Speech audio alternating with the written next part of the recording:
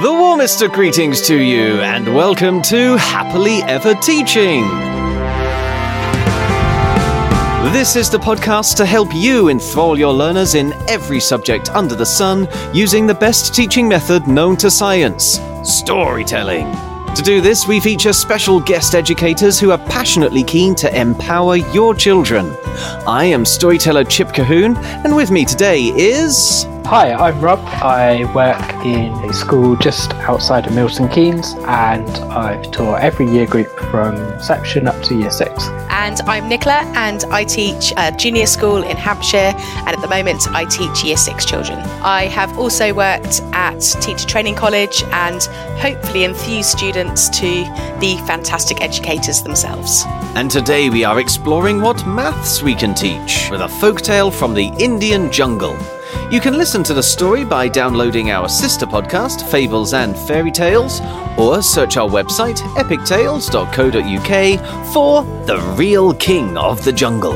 There you'll find a video of me telling the story that you can share with your children. And if you sign up as an Epic Educator, you'll also get a copy as a paperback joyously illustrated by Winnie the Witch's Corky Paul, as well as the full audiobook for you to download at any time. Right now, though, let's continue our discussion with Rob, Nicola, Tendaway and Loris as we start picking up the maths learning outcomes here. Let's start this time around with the upper end of the primary range, so ages 7 to 11. Nicola, what learning outcomes did you find in maths from this tale? Time came up a little bit, probably more to be discussed with some of the younger children, but obviously it kept talking about midday, things happening at midday. But then I thought, well, I wonder if we could think about where jungles are around the world and obviously the time zones they're in and what time it would be in those time zones. I think it's really important in learning to just make it worldly, to get children to expand their ideas of any concept we're teaching, but in the real sense of the world. Yeah. So, thinking about that. And that would come in then to the 24-hour clock as well. And that could give you a real opportunity to have lots of extended mathematical word problems, couldn't it? Absolutely, exactly. So if it was midday in England, what time would it be in a jungle in, I don't know, Puerto Rico, something like that. So, that was one idea. You could kind of turn them into two-step word problems by saying, what time is it in Puerto Rico and what time is it in India where your luggage has just arrived? Yes. Anyway, also thinking about comparing animals, so thinking about ratios. You could potentially look at the weights of some of these animals and then compare them. I say ratios, so you could, how much heavier is the elephant compared to monkeys? Yeah, monkeys, bison, antelope. Yeah, so how much heavier are they? So you could do a bit of ratio there, look at weights and compare them. Would that be something you could slip into the middle of the story, thinking about maybe the different meal options that Tendaway has and which you might want at different times and how full he might get? Yes, you could do. In terms of his weight changing, do you mean? Well, yeah, possibly. I don't think he cares about that too much. But of course, he is a leopard, so he's going to dangle his leftovers in the trees, isn't he? Absolutely. I was also thinking about the weights of the actual animals. You could do some research in them, and then you could round the weights up to the nearest hundreds of grams or convert it into kilograms, order the weights of the animals. You could actually have a situation then, I like what you just said there about Tendaway and how every time he eats an animal, he puts on at this amount of weight. How much weight will he have when he's eaten so many animals? So you've got almost a bit of algebra in there, sort of a simple equation that you could use that you could then work out if he ate 100 animals, how much would he weigh? You could also sort of make it a little bit real life by having him burn energy whenever he is going after the animals. So if you instead of it being weight, or you convert the weight into a calorie amount that he gains from that meal, then the activity that he takes is going to be a minus away from that. And this would then, I suppose, allow your children to investigate whether he is going to put on weight sitting down by the mahua tree waiting for one animal to come to him, or whether he is actually going to start to starve and need to break the deal himself. That's a good point. And you could even put that into a graph. I can imagine sort of a line graph there, so you could actually analyse the data a bit better as well. Yeah. That'd be really good. I mean, I think timesing by 10 came up in the script, but I can't actually find it in front of me right now. But it's the appetite, isn't it? 10 times the appetite of lion. That was it. That was it. Because for ages 7 to 11, getting children to be very confident at multiplying and dividing by 10, 100 and 1,000 is really important. Yeah. And even by the time they get to 11, we still have mistakes in that. So using the times 10 concept and using that to help children to learn that could be a nice way forward as well. Yes, absolutely. That's an awful lot for ages 7 to 11 to get their teeth into then. Let's literally teeth in the jungle. Excellent. Yep, yeah. This is what the podcast descends into when Rob is here. Let's see what Rob has himself for ages 4 to 7. I've got some ideas for you to chew over. Ah, there you go. Where my first idea is one that Chip will know that I like, and other people who've heard me talking will, is counting the number of legs. One of my favourite things to do in maths. But I thought I would match it up this time with rapid recall of number bonds. Okay. Which, similar to when Upper Key Stage 2, is a good skill to be able to do quickly, or just in any part of Key Stage 2.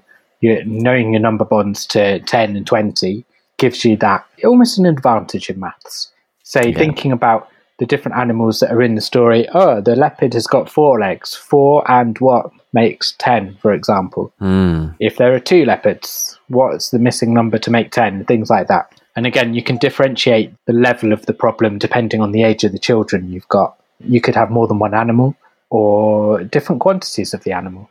So you could use it in a math starter. You could use it in the 5 minutes you've got between the end of literacy and lunchtime, or not like a gap fill, but just to keep children's minds thinking about those animals and their number bonds to 10 all at the same time. Yeah, and again, I'm thinking of ways that this could actually become part of the story. So if you're finishing the story, or you're in the middle of the story just before break time or something, it could be Tendaway's way of working out what he's going to have to chew on when they come down to the mahua tree, or what he's going to have to chew on after swoosh and swiping 2 antelope and 1 snake or something like that. Yeah.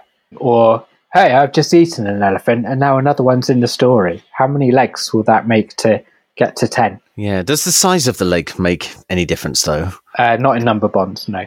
Okay. I'm just thinking, because most of the animals in this story have 4 legs, don't they?